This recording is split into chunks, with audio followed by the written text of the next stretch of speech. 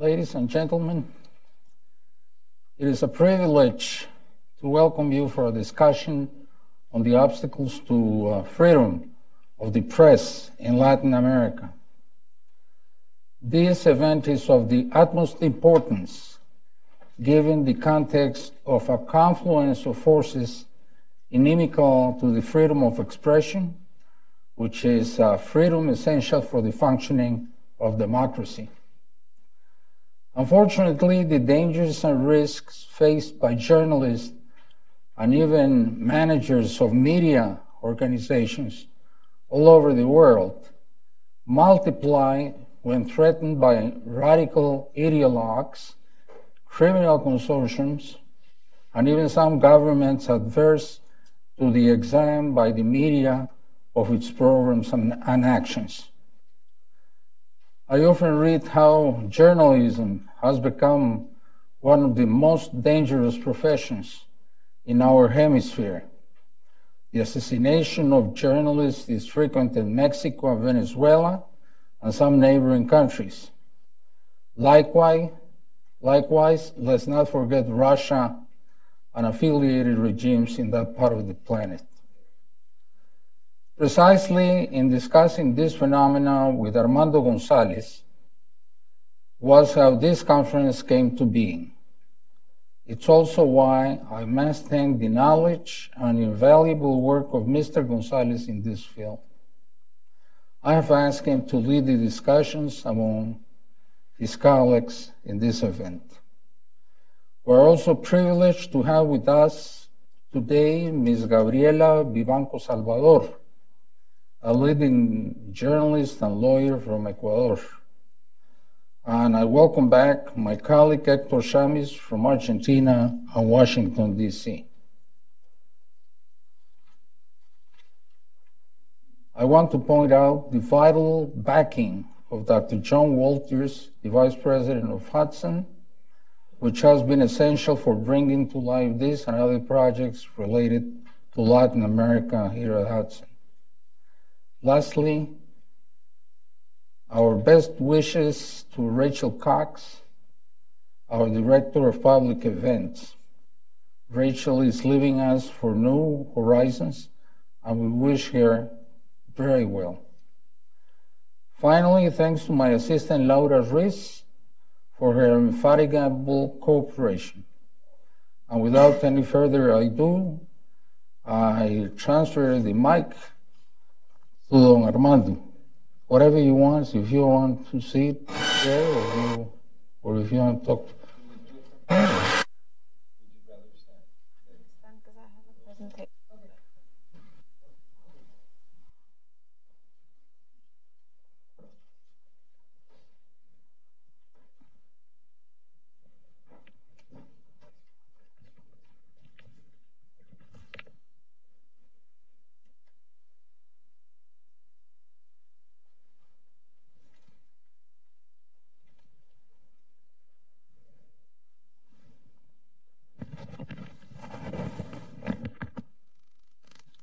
Thank you.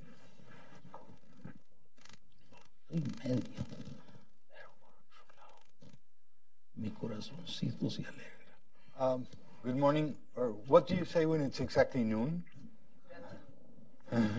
It's afternoon? Okay, good afternoon. Thank you very much, Ambassador Darrenblum. Thank you all for your interest in this matter, which is of the utmost importance, especially for countries and peoples that are subjected to regimes and situations where freedom of the press, freedom of expression is less than what we would all desire. Usually when we talk about this, we talk about the more dramatic means of repression of the press. Murder, as it happens in Mexico at the hands of criminal organizations, narcotics traffickers, as it happened in Colombia at the hands of guerrillas or paramilitaries. We usually speak of that sort of aggression because it is, of course, the most dramatic, and we It involves life, which is the most important value of all. But there are other means of repression, of freedom of speech, and of the press. One would be, for example, imposing a $90 million fine on a newspaper for defamation of the president, plus 5 years in jail. Now, if that wouldn't deter or have a chilling effect on freedom of expression and of the press in a country, what would? That it's short of murder, but it is financial murder, and it is very effective. So, a new wave of populist governments in Latin America realized that it doesn't give you good press if you throw journalists in jail. But there are other ways to stop freedom of expression from serving its function in the democratic society. You have, of course, fines. You have control over concessions in the case of electronic media, radio, television. You have advertising. You have pressure over advertisers. And you have direct ownership of media by the government or by the government through proxy organizations.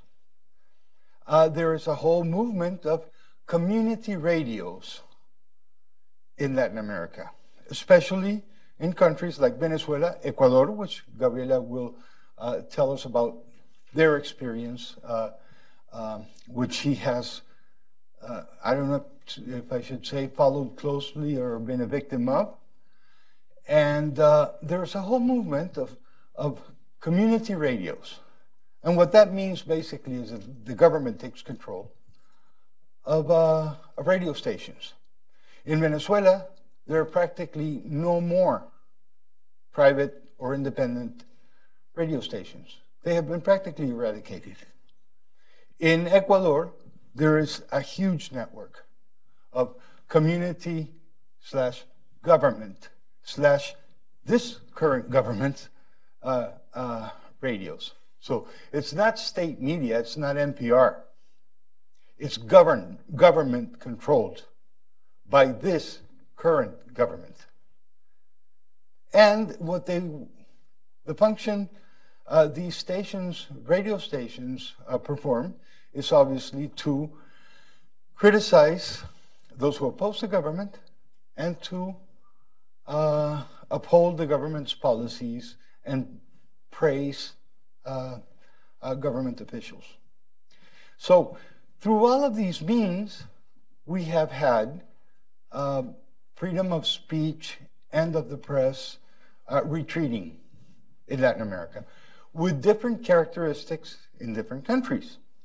In mine in particular, they have not had success, but they've tried. And I'm going to tell you about that attempt. In Gabriela's, they have succeeded to, not to the extreme that they did in Venezuela, but they have succeeded. And in Argentina, as Hector will tell you, there has been an enormous battle where the difference has been marked by some, I would believe, and I don't know if Hector will agree with me, by some sectors of the judiciary which have preserved their independence and the capability of pushing back against these terrible government efforts. So the situation is not the same everywhere. And of course, we do have to speak of Venezuela, which is today a dictatorship. It is no longer, it can no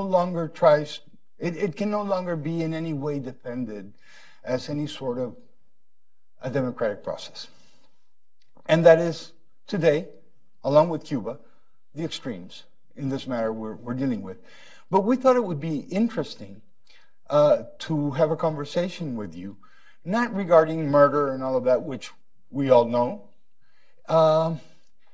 and not regarding Venezuela specifically, but the effects of this whole populist movement and the means they have developed other than violence.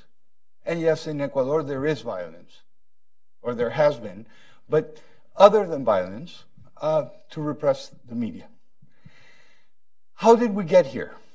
Well, I think they did notice that throwing journalists in jail or just killing them it doesn't give you good press internationally. So they started to look for other means. And they developed those other means through established institutions and through law. This is the perversity of the whole thing. They have taken democratic institutions, used them to the point where they have been able to annul them, and then forgotten about them. So here's how it works. First, you identify democracy with voting. A democratic nation is a nation where people decide by voting. So then you vote. And when you win, you change the rules. And you start weakening institutions. And you say, we were elected by a majority. So since we were elected by a majority, I'm going to appoint new judges. And those judges will begin to affirm whatever other arbitrary measures I take alleging that I was elected by a majority. So they just don't contemplate the possibility that the majority could become a minority, which is what happens in our countries every 4, 8, 12 years, whatever. Suddenly the Republicans are the majority, so they get to live in the White House, and then the Democrats one day win. And that possibility is always there. That's what democratic Republican government is about. Our Latin American populists have eradicated that possibility by identifying democracy with voting, and then coming to a point where they have replaced institutions and they no longer need to abide by the voting. So today, you have, in an extreme case such as Venezuela's, you have a government that doesn't really need to show any respect for even the voting process anymore. And it can take a legislature and say, go home, because we're replacing you with a constitutional assembly.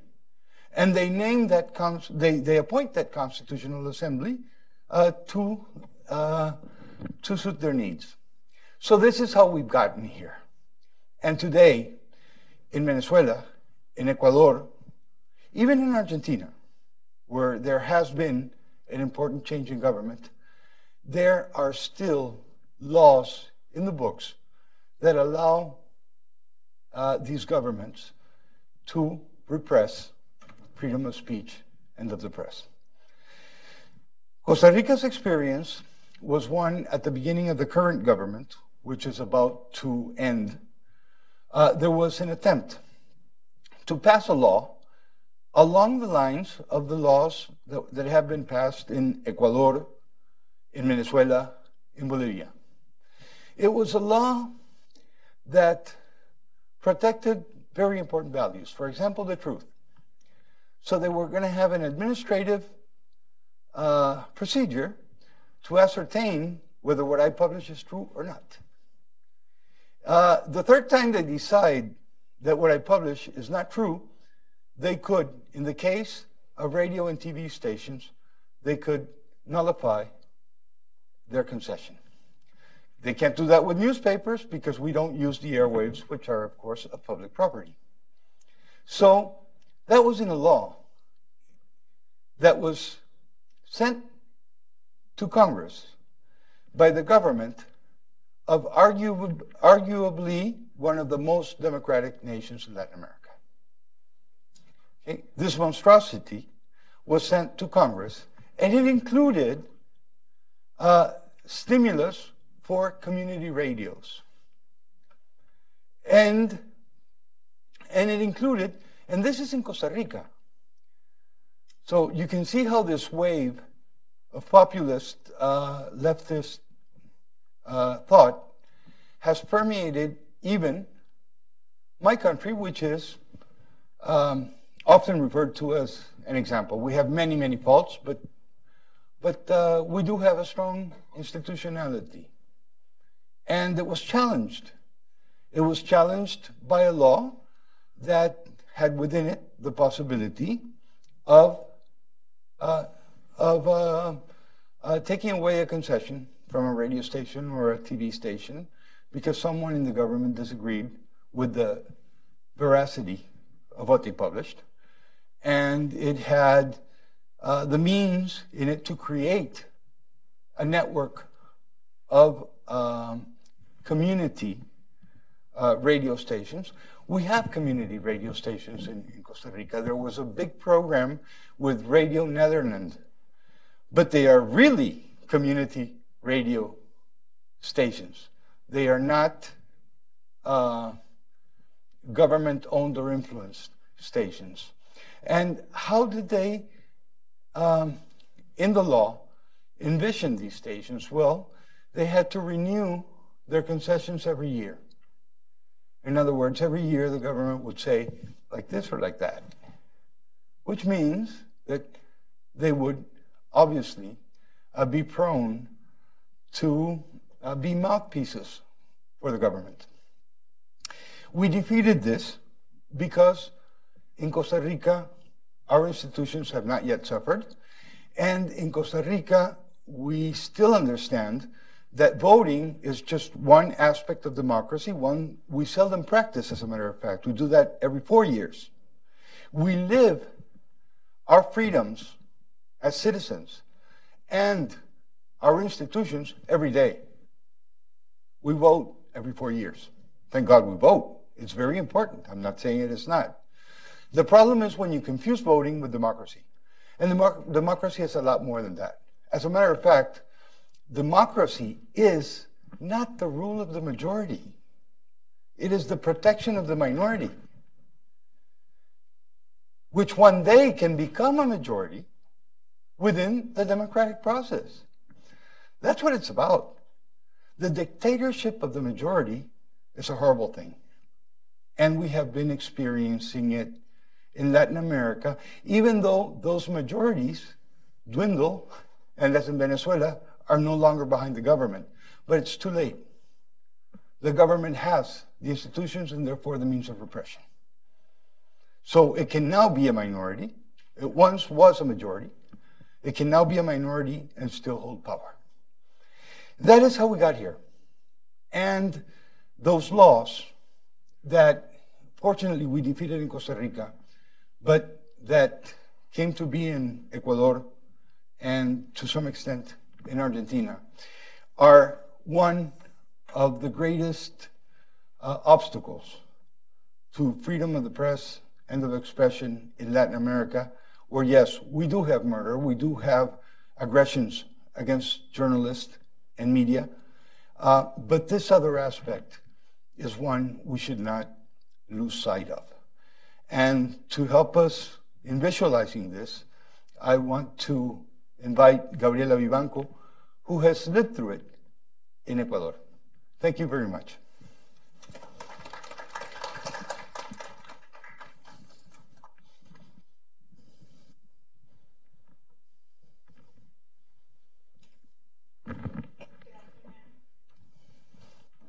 The microphone, it is working, right? Okay. Well, I want to thank the Institute and Ambassador Darrenbaum and Armando and my colleague in the panel from Argentina. I'm a journalist from Ecuador. I work for a media company that has been around for 35 years.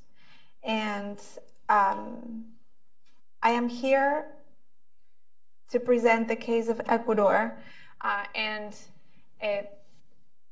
Armando's presentation has been quite interesting because it really goes through the generalities of the script that we've been handed in Latin America and that has been applied in Venezuela. It has been applied in Ecuador. In a lesser extent, it was attempted to be applied in Argentina. We also see it in places like Bolivia and Nicaragua. And there is a clear step-by-step, almost like a roadmap that is followed by these neo-populist governments in order to take over all the institutions and the branches of government and become sort of like an electoral dictatorship or authoritarian regimes. In Ecuador, we had our first populist president elected in 1937. It was a man who used to say, "Give me a balcony and I shall become president." He was a master public speaker. And we see in these populist governments the same communication strategies being used today, with the difference that they have a huge amount of resources to train people and to handle social media and new means of communication. It seems like you can almost listen to these leaders say to their acolytes, "Give me a troll center and I shall become viral." This is how they really get to reach the masses and really get to expand their electoral base. Another one of the old strategies that we see, that we've been seeing in Ecuador since the 1930s and 1940s, is the control that they have over the electoral system. Populist governments, especially these days in Latin America, tend to validate all their actions and all their moves through different electoral processes. In Ecuador, we've had 9 elections or referendums in the past 10 years, and we're going into the 10th process in February of 2018. And this is the way they start changing the rules, and they legalize the new rules for the game, and to the point where corrupt practices really become the norm. And there's a new form of government and for a form of the way that the government is conducted that gets instituted little by little and step by step. It is important to understand that a country like Venezuela, which is today closely to a failed state, I don't think dictatorship really cuts it. How Venezuelans or independent Venezuelans refer to it is as of a narco state. And it's important to understand that this process doesn't happen overnight. It's taken Venezuela almost 18 years to get to the point where they are today. And in Ecuador, this process started in 2007 when President Rafael Correa was elected for office. As soon as he was elected for office, over 10 years ago, he promised that he was going to draft a new constitution. And so in 2008, there was an attempt to pass approval at Congress to elect new members for a National Assembly who would draft a new constitution. There was a big opposition in Congress, and so what they did is they just fired all the opposition members of Congress. They named replacements, and they took over Congress. That was the first step.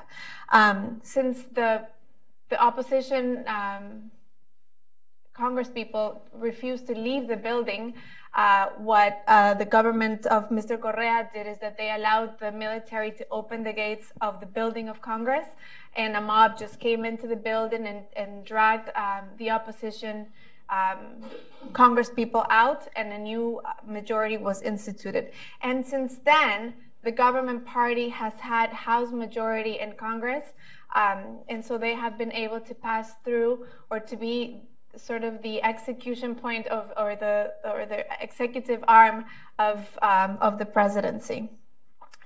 Something that the Constitution of 2008 also did is, instead of having 3 branches of government, which traditionally are the executive, the justice system, and the Congress or legislative, they created 2 more. So they raised the electoral system to be a 4th branch of government.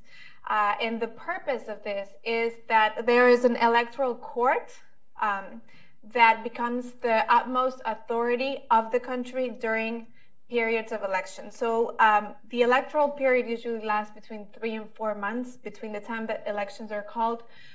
throughout the entire campaign, through the election process, and right up until the final results are announced, which can take almost a month after an election.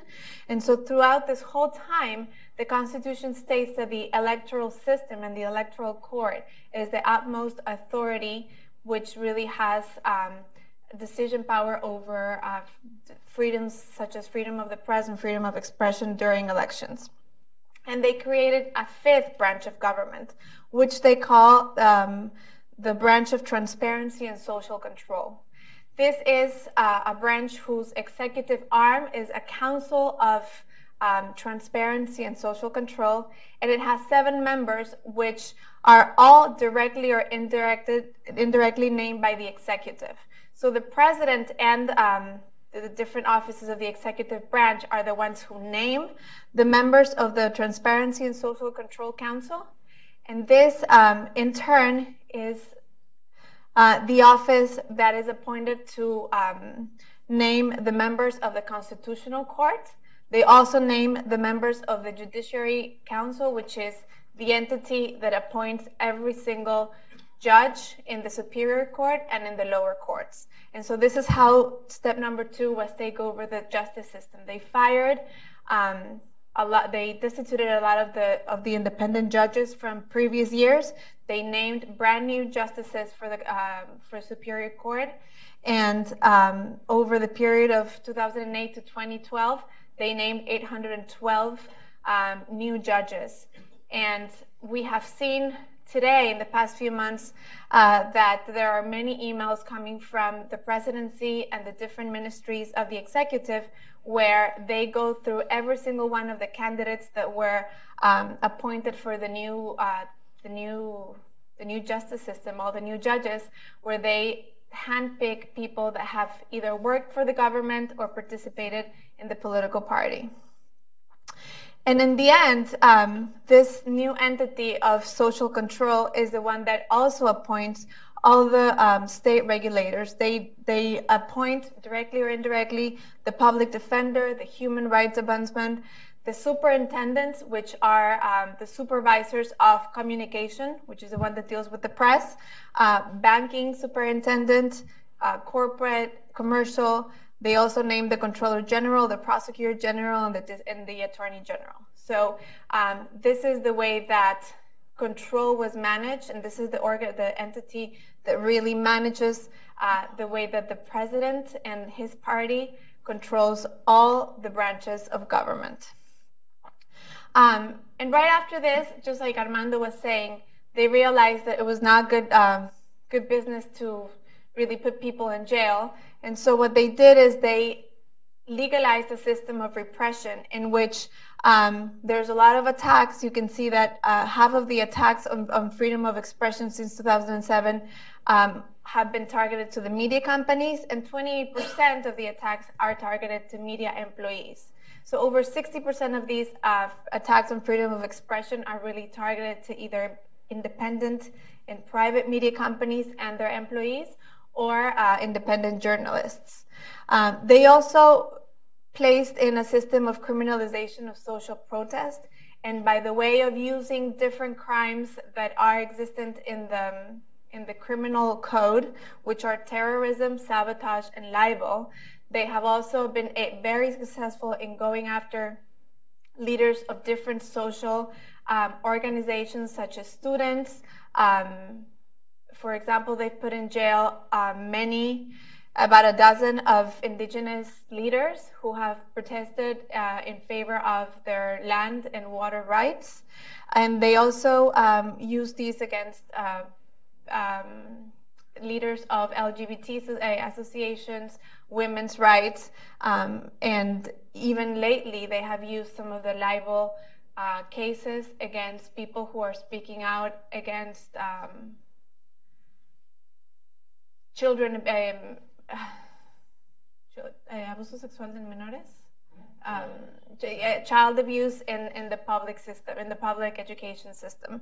There's a lot of those cases going on right now, and some of the libel cases have been opened against those people who are speaking out. And in the consequence, for example, for freedom of the press, is that in the last 10 years we have had over 20 independent radio stations who have had to close down. 2 national print publications also went out of business. And the government seized 2 of the major national TV stations as well.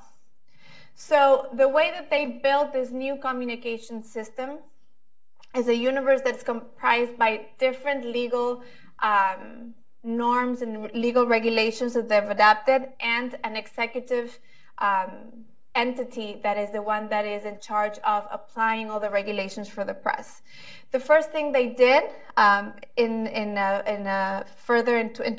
2012, a new constitutional reform, is that they named information, instead of being a human right, it became a public good, just like electricity and just like water. And communication, which is the main vehicle to produce and distribute information, then became a public service. And this is in the Constitution today.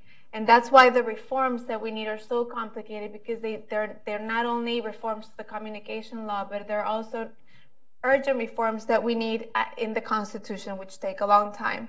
So once communication becomes a public service, for some people it wasn't a big deal when it was approved, but what it does is that it opens the gate for government to come in and regulate, like they regulate any other public service.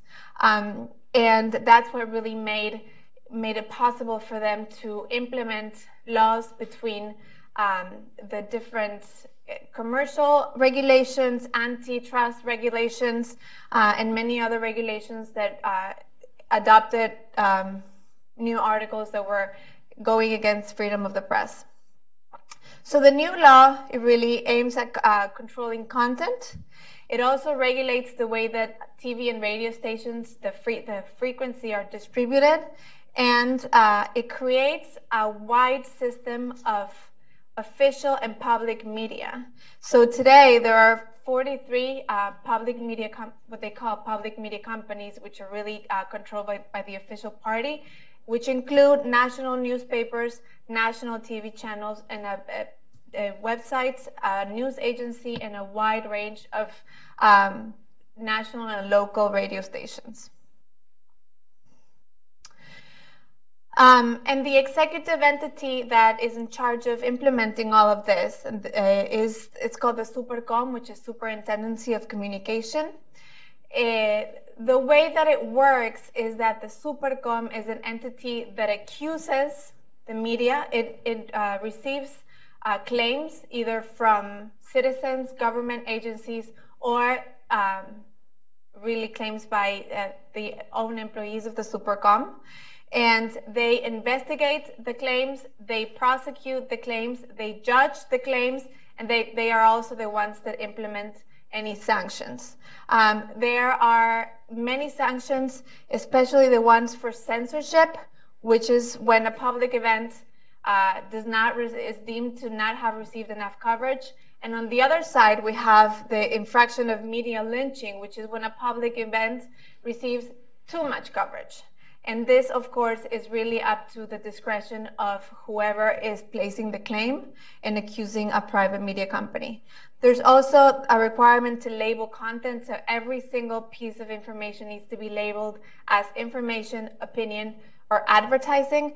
And we, for example, our newspaper have received fines when a government official deemed that or considered that a piece of news or information was issuing an opinion or a judgment, and so since it was supposed to be labeled as opinion, we received the fine for that. There's also the figure of co-responsibility or joint responsibility, where media companies are deemed responsible for the content of information or opinion or even advertised that is placed in their pages or their TV programming. And so we receive, for example, fines, and we have as a newspaper been fined for the content of a piece of advertisement that the government didn't like.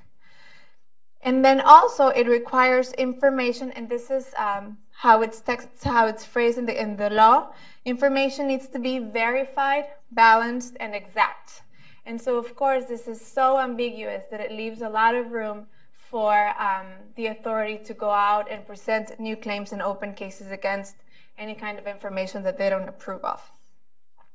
The sanctions that are applied for these infractions usually come in the form of replies or corrections, and they also are, they come in the form of incremental and cumulative fines. For example, when a newspaper or a TV channel or radio station is fined, the fine is calculated over the total amount of sales of the average of the last 3 months. So it's not even applied on the basis of profit of the media company. It's just applied on the volume of sales.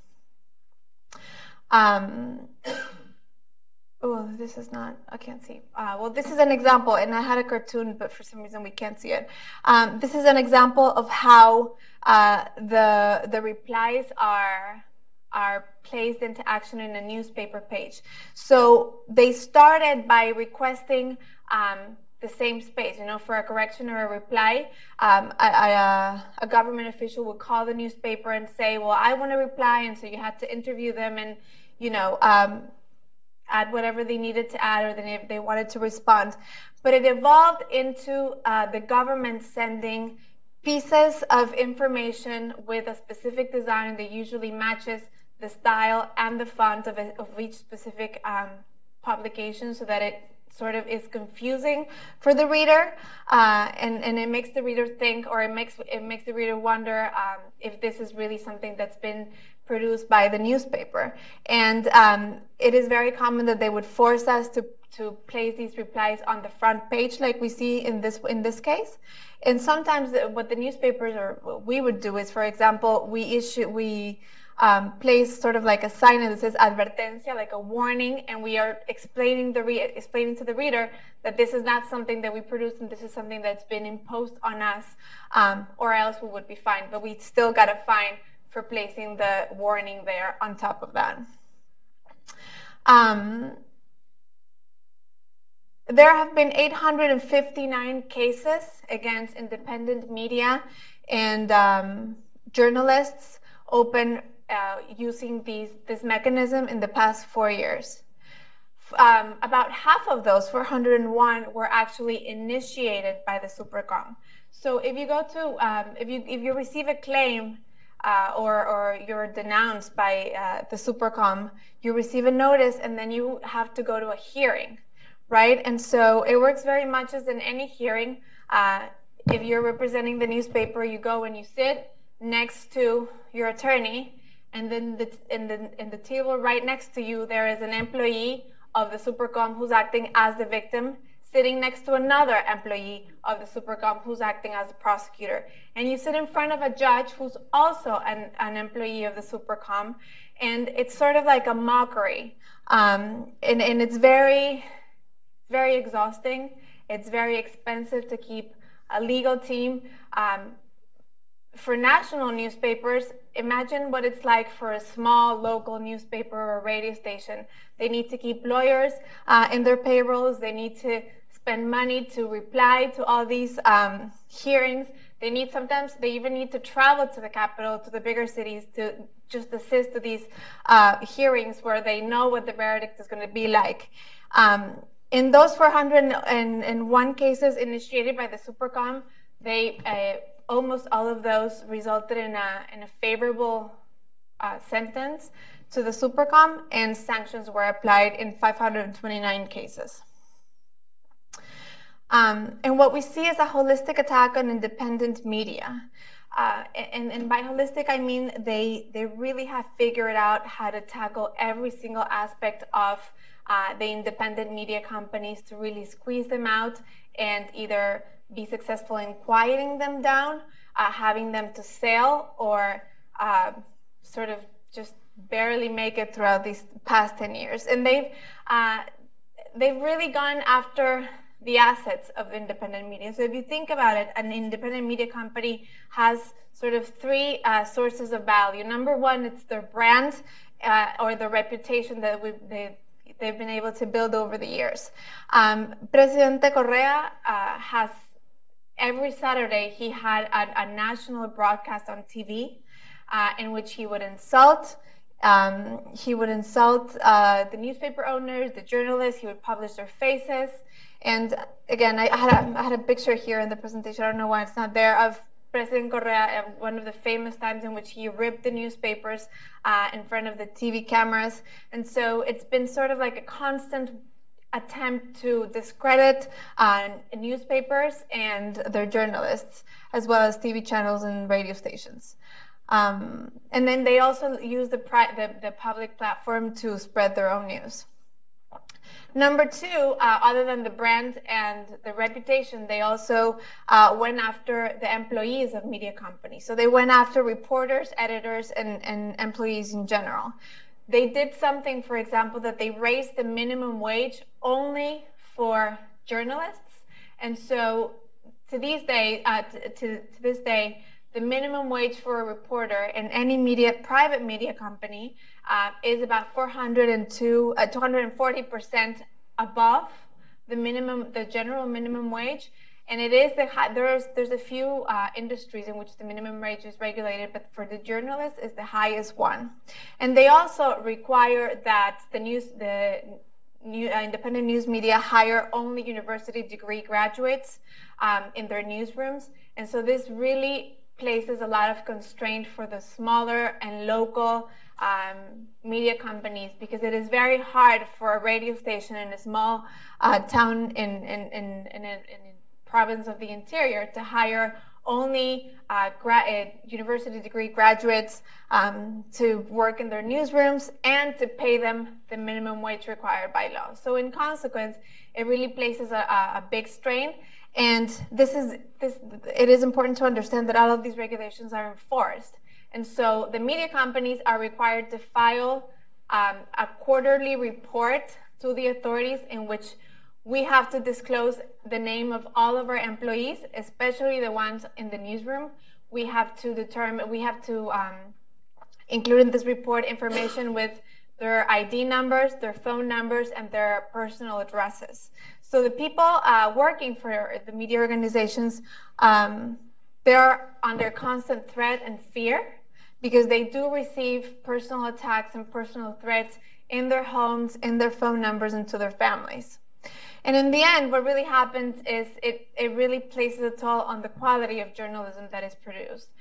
Journalists more often than not, refuse to sign their articles.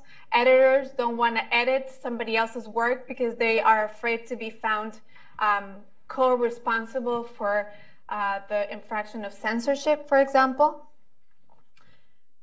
And in the end, the third source of value for media companies is, of course, the advertisers and the sales revenue.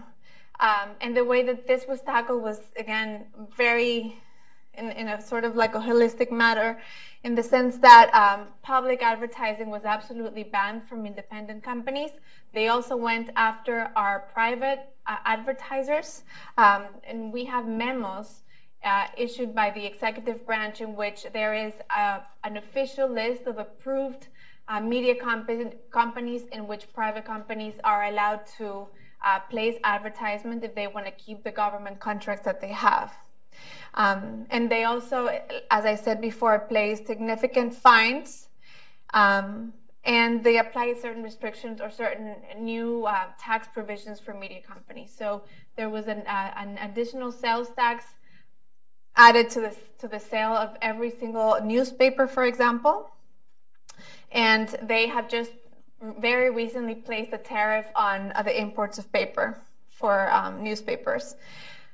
There are also constant inspections from tax authorities, labor authorities, the fire department, banking authorities, in which they come and they bring maybe we had an circulation audit about a year and a half ago, in which we received 15 people in our newspaper, and they sat there for 2 weeks going every single one of the aspects of production. They demanded to know exactly how many kilograms of paper came out of the warehouse. We even got to a point where we were able to determine that each single printed page of newspaper weighed 2.525 grams, and that's how they got the calculation that the numbers between the weight of the paper that came out of the warehouse did not match the circulation that we have to print in our front page, because we are required to print the exact number of the circulating units for every single day in our newspapers. And sometimes, those don't match by 100 and 200 because there was a miscalculation, or in the sales, or for example, a distributor didn't show up for work, so you didn't really put out 200 newspapers in that corner that same day. And then again, we received a significant fine for that. And another thing that they did, which is also in the Constitution and in 2 different laws, is the fact that they banned the owners of shares of independent news media, the editors of media, of independent media, or I guess private media, and the board members of independent media to participate in any other commercial or professional activity. So, for example, the publisher of our newspaper used to be an attorney, and he is now banned from practicing law. And this regulation also extends to the spouses. So the spouse of a newspaper publisher is not allowed to hold any single interest in any other commercial activity that is not related to communication. So what this really aims to do is, more often than not, we see, and especially these days where the media, especially the printed media, is a shrinking business, we see media companies trying to diversify their activities so that they can actually subsidize the newsrooms, because it is an expensive operation and there's not enough money coming in from advertising, especially under these conditions. But with these rules, it is very difficult to maintain an independent editorial line or any sort of financial stability. And I had a map here, which I am sorry it's not there, but this is quite important. So what ends up happening again is either newspapers and media and TV and radio stations, they're forced to slim down. There's a lot of cuts in personnel. There's a lot of shrinking newsrooms, and there's a lot of, firing people and trying to keep the operation as efficient and as low cost as possible. In some other cases, other newspapers and TV channels had to close down. And in the case of El Comercio, which is quite important, this is a newspaper that is over 115 years old. It is the second oldest newspaper in Ecuador, and it was the largest circulating newspaper in Quito, which is the capital. And it used to be our fiercest competition. In 2015, it got sold. And it got sold to a man by the name of Angel Gonzalez, who is a Mexican-born Guatemalan citizen who actually lives in Miami, Florida today. He owns over 40 TV stations, radio stations, and this newspaper in 8 countries in Latin America. And what he does through a series of offshore companies and proxies is he goes to different Latin American countries and he buys influential channels of communication and media. And he does not necessarily apply an editorial line that is positive or friendly to governments. But what he does is that he leaves the governments alone. So, for example, in Guatemala, he owns the 4 main national TV stations, and it is widely known that before any presidential election, all the candidates go to him, go visit him in his house in Miami, and they negotiate the rates for public and political advertising even before the campaign starts. And once somebody gets to office, there is a lot of, in the terms of concessions granted to him and his personal companies. And again, he does not publish a lot of positive news for the government, but he doesn't publish anything negative either. And the media that he controls are usually media that have a lot of audience, not necessarily political influence, because there's really no substantial journalism being done, but the audience is sort of kept in the dark. And this is how his system works. And this is why this is also a regional threat to freedom of expression and freedom of the press. And in the end, we had presidential elections in Ecuador in May of 2017, and there was a change of president after Mr. Correa, who was there for 10 years.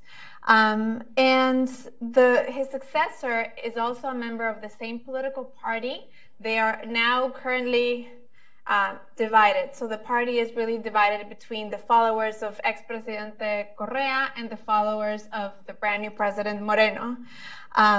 But we really haven't seen any advances or any improvements in legal reform with regards to the freedoms that we're talking about today.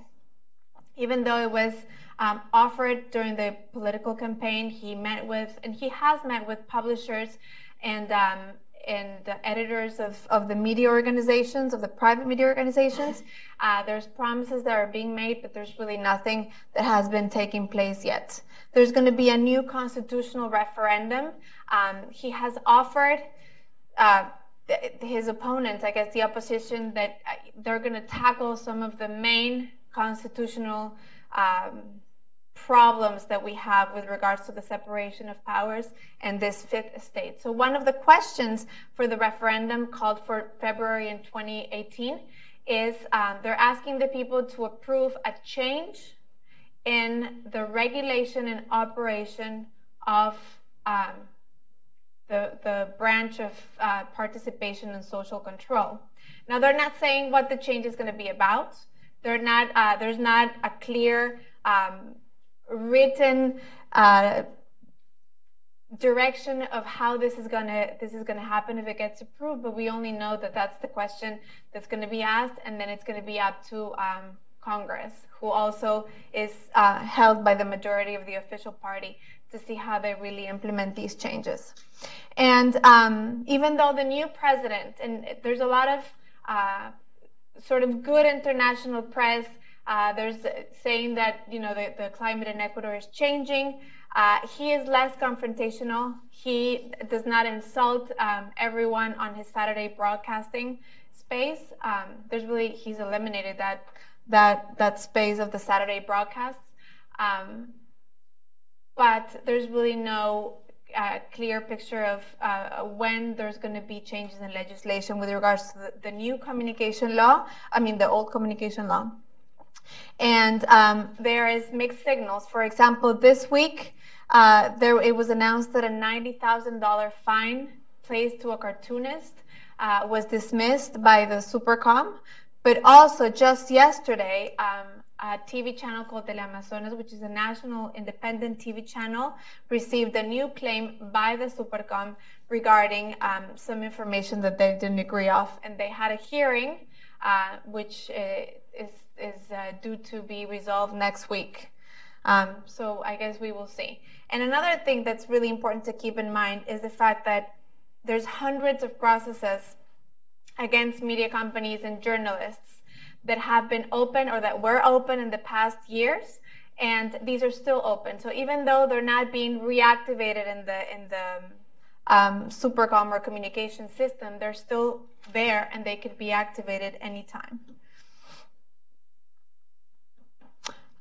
So what we have done with as media organizations and as journalists, we have drafted a roadmap in which we are requesting different organizations, like the Organization of American States, like United Nations, and we are requesting like a set of things that need to be implemented soon. Number one, we need the Supercom to resolve the pending processes for media companies and journalists. We also need, we're requesting the executive to reform the regulations for the laws, because even though a change in the Constitution and a change in the law is going to take a long time, if we follow through the legal process to do that, the executive branch has the power to change the regulations of the law, which are called reglamentos in Spanish, and this can be done right away. So we are really placing a lot of trying to raise awareness, but the fact that this can be done now and we don't really have to wait for the legislative process to get all the changes we need.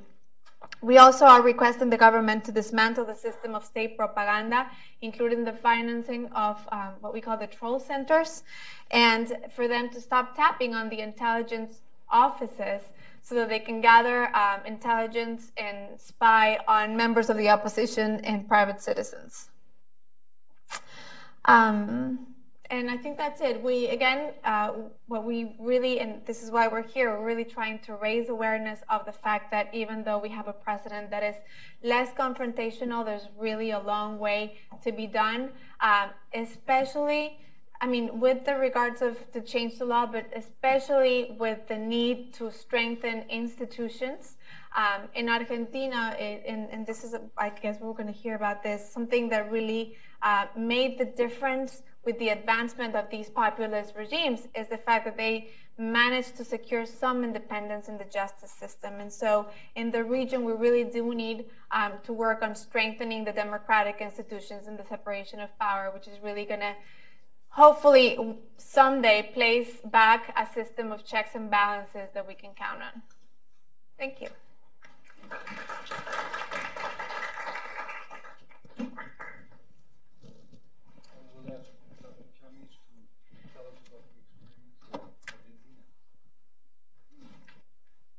Thank you.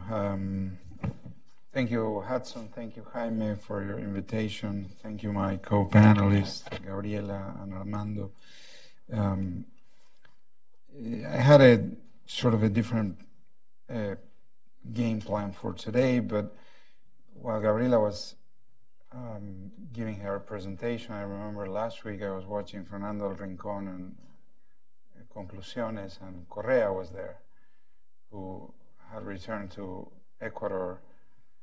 I don't know exactly for what, but anyway, he doesn't know exactly for what. But anyway, in the conversation, which was all over, and Correa was, you know, very much himself, but also is sort of a worse version of himself, making fun of people, making fun of Fernando Rincón as well.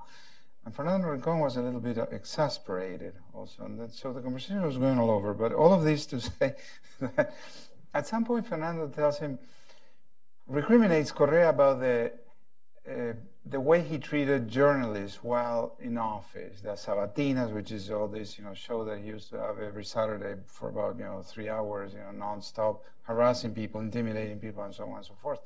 And particularly, the Rincón was, you know, highlighting the way he treated female journalists, and with insults and with derogatory adjectives and remarks and this and that. And Correa was, you know, unfazed, and at some point said, "Look, Fernando, look." Yeah, I'm translating Correa. The whole thing was in Spanish. But anyway, "Look, Fernando, the press treated me harshly so many times, and the press criticized me so many times. Yes, well, I'm doing the same. I've been doing the same." And he was completely, you know, ignorant, impenetrable. Fernando Rincón was trying to get to the fundamental constitutional mechanism involved in that exchange, in that situation, which is, well, that's what the press is for, to check on power. And he was power. He was the president for 10 years. And then he thought that it was symmetrical, the treatment that he could dispense the press with, that it was about the same thing, as if it was a symmetrical relationship. Rafael Correa, the president for 10 years of a country, the head of state, also always remember that in presidentialism, the head of government, the head of state is the same person, which is, you know, something important about the way power is exercised. And the press, journalists, individuals. In that conversation, women or some particular female journalists that had been mistreated by Correa. Anyway, all of this to get into some of my notes, and I wanted to say something general before I get to Argentina, which is perhaps interesting, but it's been already addressed. The key thing there was that the judiciary was independent, the Supreme Court was independent in Argentina, very much to the disdain of Nestor and Cristina Kirchner, and there is a little bit of a political story of why that was the case. And private media organizations decided to resist the offensive of the government to take over the groups, to control information, to intimidate journalists, individuals, to harass them, etc., etc. And by the time, the process was, 2015, it was an electoral year, and it was no time to go back to any sort of, Kirchner idea.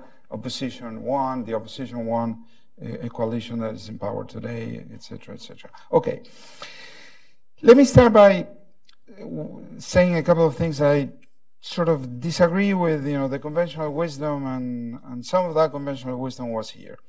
When Latin America got into the 21st century, there was something unique that happened to the economies of the region, which was, this extraordinary boom of prices, this extraordinary, unprecedented, favorable terms of trade for most Latin American countries. For countries historical, Bolivia, Ecuador, Peru, Colombia never saw better terms of trade in their history. Argentina, you had to go, something like 60, 70 years back to see something equivalent in terms of the relationship between imports and exports, the relationship between the prices of what a country imports and the price of what a country exports. Therefore, there was a lot of money in Latin America, and governments had a lot of money, very robust fiscal sectors that began to kick in gradually early in the 21st century, and was fundamental because it fed something that is very Latin American in terms of political strategy, which was clientelism. And Latin America always had a very strong clientelistic component in its political process, not only in Latin America, but in Latin America. It was the case. Well, all this extraordinary windfall fed all that clientelism. Something else happened, which was the unfortunate coup attempt in Venezuela 2002. The misguided, ill-conceived, and really, unfortunate coup attempt in April 2002 when Chavez was out of power for about 48 hours and came back to power. The immediate consequence of that was to bring Venezuela closer to Cuba. There had been already quite a bit of sympathy in Latin America with the Chavez experiment until that moment, which up until that moment I would characterize it as a sort of, a reproduction of a traditional populism, if you want, in Latin America. But the coup attempt brought Venezuela close to Cuba, and that changed the game dramatically. If you think about it, it generated a very aggressive foreign policy on the part of Venezuela at the time. We did address Venezuela already here. Think about this. ALBA was created in 2004, Petrocaribe in 2005, UNASUR in 2008, and CELAC in 2010. That's the new alphabet soup of Latin American international relations. And that meant, for the first time perhaps, Cuba through Venezuela in Latin America. And that was dramatically important. Venezuela still suffers today from that partnership, and Havana calls the shots of what happens in Caracas and beyond. But here's a little bit of my dissent, or the dissent is not important, but what is important is to call attention to this, because all of this is called populism. In the normal conversation, in the conventional wisdom, the public conversation, fine with me. As long as we remember that is a lot more than populism. It's a lot more than the traditional populism that we've seen in Latin America over generations, or since at least 1930s and particularly 1940s. Sometime in the interwar period, there was the beginning of this phenomenon that we call populism, with different characteristics, but still. And this is important because what happened here is that, if anything, the traditional populism married Stalinism. and that is new. That is new, and we haven't come to terms with that. The issue is perpetuation in power. Populism, while not comfortable, while not happy with abandoning power, did abandon power over time. In Argentina, Peronism left power 2-3 times already, lost elections. The PRI in Mexico lost an election, changed the electoral rule in 2006. No, I'm sorry, in the late 90s. In 2000, lost the election, left power, turned over to another party. That is the strongest type of populism we've seen in Latin America. But what has been at stake here is that power cannot be abandoned. And that is not populism. That is more the Cuban influence, the Stalinist influence, the Castro influence in the rest of Latin America. Taking over quite a bit, if you want, the populist identity, the populist experiment, the populist experience in Latin America in quite an effective way. This is when we start seeing the Constitution turn into a tailor-made suit. What is going on in Bolivia today, because the president, violating the Constitution yet again, wants to stay for a 4th term, indefinite re-election. It's been a pattern in which we've gone from 1 term to 2, from 2 to 3, and from 3 to indefinite re-election. And Correa went back to Ecuador, particularly in this case, because apparently the sitting president wants to hold a plebiscite on whether the people support indefinite re-election or not, and he went back to prevent that from happening, because that's a major accomplishment of our party, País. That's the name of the party that he said the other day on TV the other night. Now, this with regards to the constitutional architecture that we're facing today, and some of that has been addressed before, that requires 2 conditions to happen. The perpetuation in power requires 2 conditions. Number 1, a subjugated judiciary, where the executive always gets favorable rulings. The Castro regime never got an adverse sentence in court. Since the new Supreme Court in Venezuela, there hasn't been a negative ruling for the government, for the executive. The packing of the Supreme Court has become the name of the game to control the judiciary. What is on the basis of what's going on in Ecuador, very much so, and as we say, what didn't happen in Argentina before. The other condition is a domesticated press. So that society doesn't criticize, so that pluralism is avoided, diversity of information and points of view is completely obliterated. In other words, a media context where the official narrative is guaranteed, which is very much needed to stay in power. The Venezuela case is the extreme, of course, the Cuba case. The Venezuela case is extreme in the sense that the official media, Venezuelans are dying because there is no medicine in the hospitals and there is no food in the supermarkets, and moreover, assistance is distributed by the government on the basis of electoral districts. I mean, they send food packages, the so-called clap, to supportive districts, not to opposition districts. Now, this is the name of the game that we face, the domestication of the press, which at the same time happened on the shoulders of a new reality that has been addressed before, and we need to do a lot more work to address this, which is the changing nature of the information industry. What does that mean? Is that there's been dramatic technological change, social media, globalization of information, excess supply, among others, and declining profits for media organizations wherever you go. wherever you go in the world, in Latin America and elsewhere. Given that the strategy of firms was to develop economies of scale to survive. Develop economies of scale meant the creation of media conglomerates. In other words, organizations that are horizontally diversified, successful, right? The successful organization, private-owned organizations are, for the most part, horizontally diversified. That is, property and presence in a variety of technological tools, written and audiovisual media, for the most part, and vertically integrated organizations.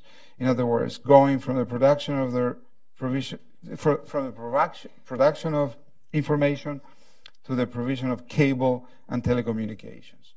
We live in a world in which convergence is the key word. And that led to a dramatic concentration of news organizations. Those who are not concentrated and are not diversified enough are losing money in the US, in Latin America, in Europe, wherever you go.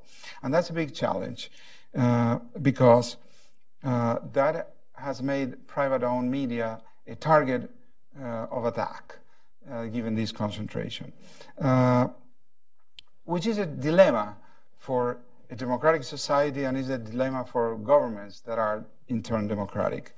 Oftentimes, that has been addressed by closing down private media, and oftentimes the alternative of not having a concentrated, privately owned media means not having private press, period. And that is not a good recipe for a democratic society. But this also served as a pretext by relatively or more or less authoritarian government, more or less populist, more or less Stalinist, however you want to call it, that address the question of media control using the concentration of resources in the private conglomerates, private firms, as a pretext. And that was very problematic because in the economies of today, there is also concentration in banking, air transportation, and a number of industries.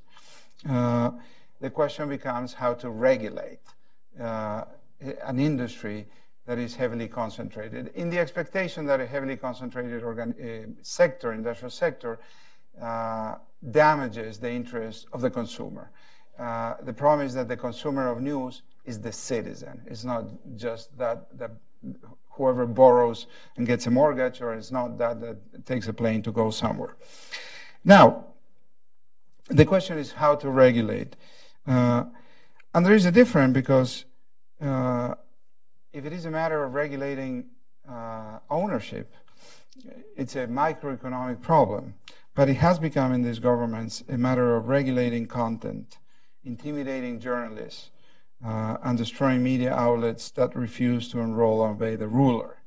And that is a completely different story in this problem of whether and how to regulate news organizations. We are, therefore, in many Latin American countries, we've been in Ecuador, in Venezuela, in Bolivia, in much of Central America as well, we are in the hands of political commissaires. And that is a big problem for democratic societies because of what Rafael Correa doesn't understand. He doesn't understand that the role of the media is to investigate power, and therefore the media has to be independent, and the journalists have to have rights protected. Much of the debate that we're having in the US has to do with that.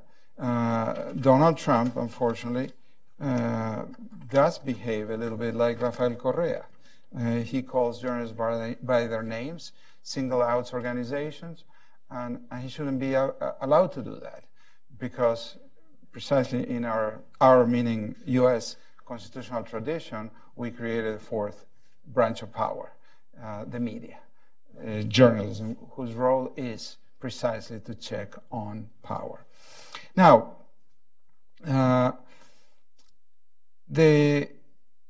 while there have been all this bullying towards private-owned groups, these governments have been building their own monopolies, except that they've been building the public monopolies with taxpayers' resources. And with a very clear institutional model that came out today before in the previous presentations. They did present, and this is why there is a debate that we need to have in more intelligent terms and in more persuasive terms, which is that public ownership is also a form of regulation. It's in electricity generation, that's the way it's been. In energy, public ownership has been a way of regulating an industrial sector. But there are, let's say, two diametrically opposed regulatory models in the public ownership of media. One is Granma, the Cuban model. The other one is the BBC, if you want, which is also a public-owned conglomerate that guarantees pluralism, independence, and reproduces the existence of the fourth estate. We need to address this problem because these rulers that we've had in Latin America over the last decade or so have been telling us, among other things like, well, the BBC is also publicly owned, is state-owned, and this is what we're doing, and it's an effective, professional, plural, and democratic media outlet. Well, that's not what they've been doing. The institutional model that they developed is much closer to Granma, a monopoly that is a reproduction of the official word, a monopoly of propaganda more than an information outlet. And this is a debate we haven't had so far, more than in snippets of this, and we need to, because this is where they have gone and we haven't confronted them on this issue. Publicly owned media outlets under Correa, under Evo Morales, under Chavez or Maduro are unrelated to BBC. This is Granma there, the Cuban model. And then we need to be alert and work a lot harder on this important issue, which is at the roots of how they've managed to launch this onslaught on independent media.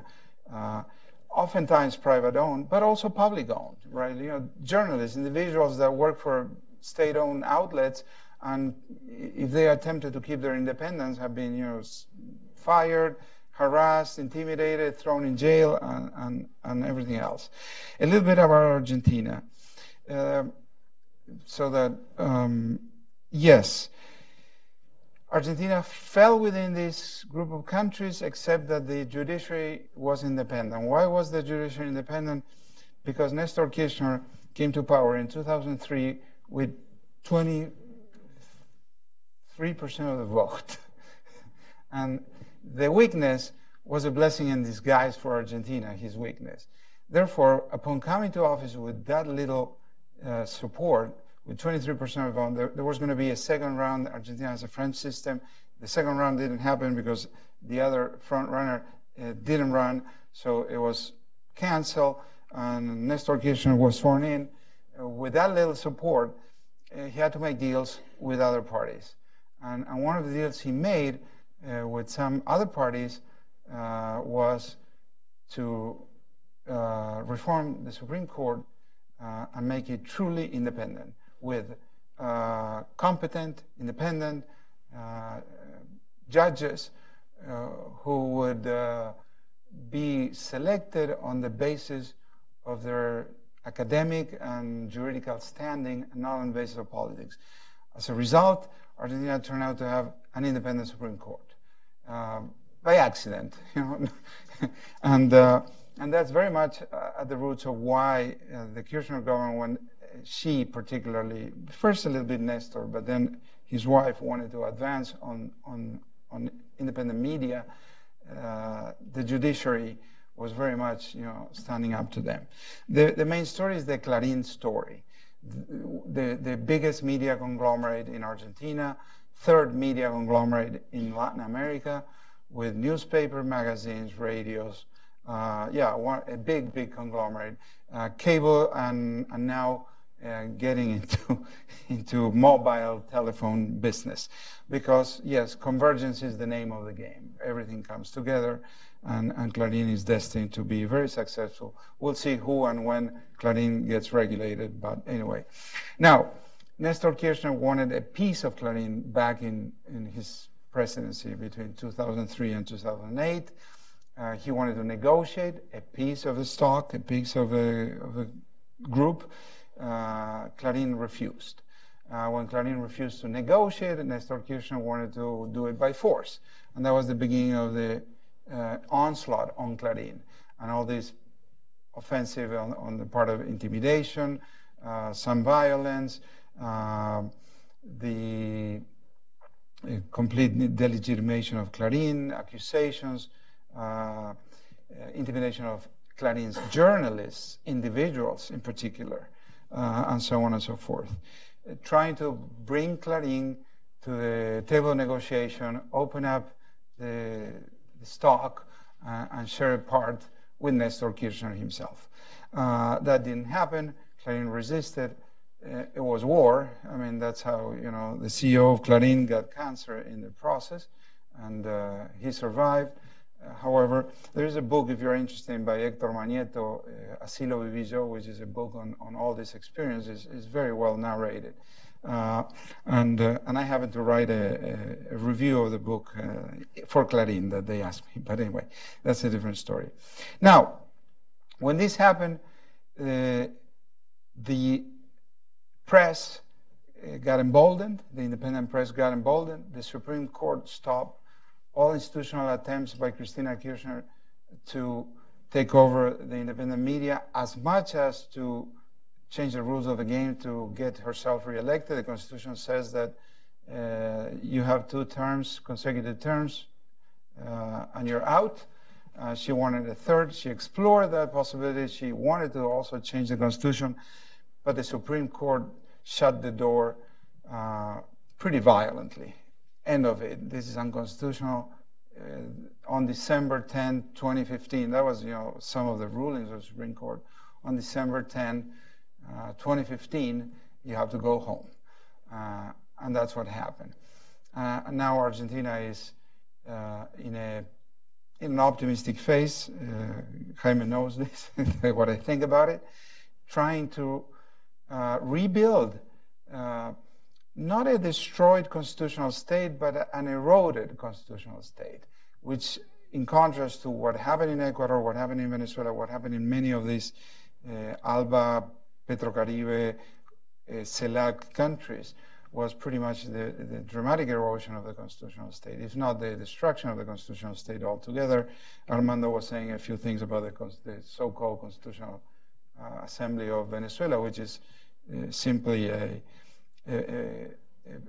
parliament of Soviets, in other words, right? And this is the challenge, I think. We need to rebuild our constitutional states. Democracy is a system about coming to power, and it's a system about, it's a method for coming to office, and it's a method for exercising power once you're there. And Armando made quite a couple of eloquent comments on, well, we know the first part, the method for coming to office, not the second definition of democracy, which is how power must be exercised in the democracy. And that's a big challenge of democracy in the continent, to rebuild the constitutional state, which is a prerequisite to guaranteeing an independent, healthy, free press in a virtuous circle of democratic stability. Thank you very much.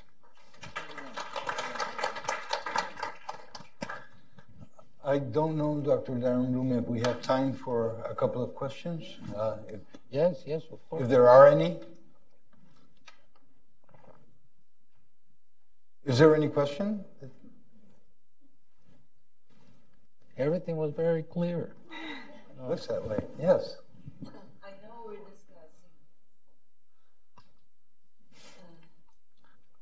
discussing Latin America, but Professor Chamis referred to what's happening here with the president. He speaks about fake news. And, you know, I think that the people who follow him believe that all that is in the news is fake.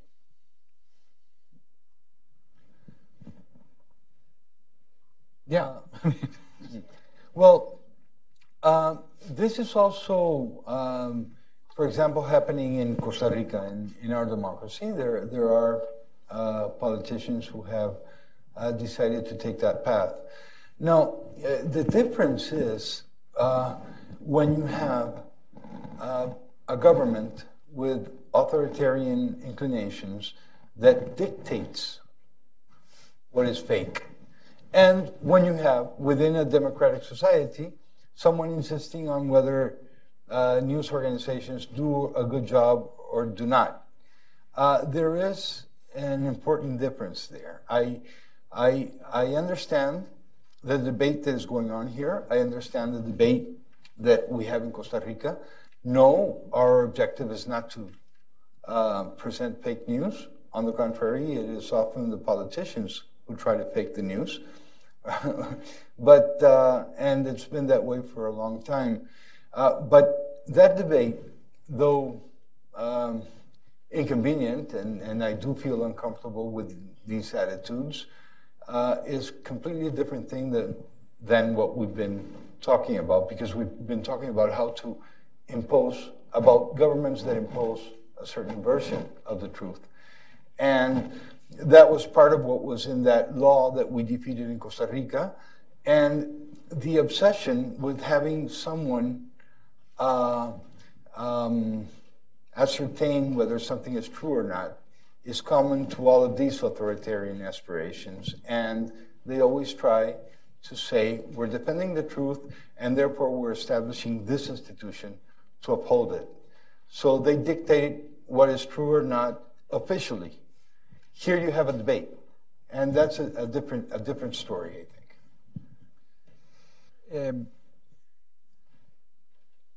Let's leave outside for a moment what President Trump wants to do or doesn't want to do. I do agree that the words used to refer to media organizations and journalists by a sitting president is unprecedented. But nevertheless, the United States is the constitutional state. And to do the kinds of things we've seen in Latin America would require, I don't know if he wants to do that or not. I don't think so, but anyway, it doesn't matter. Judges and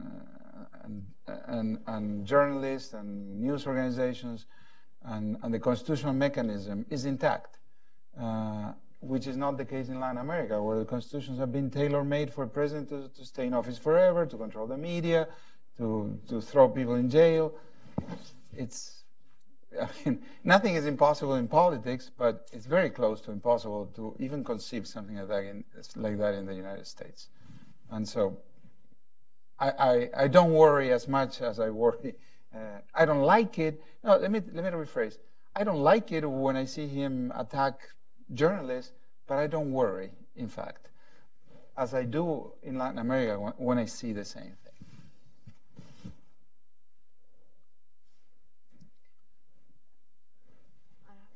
I completely agree with both of you.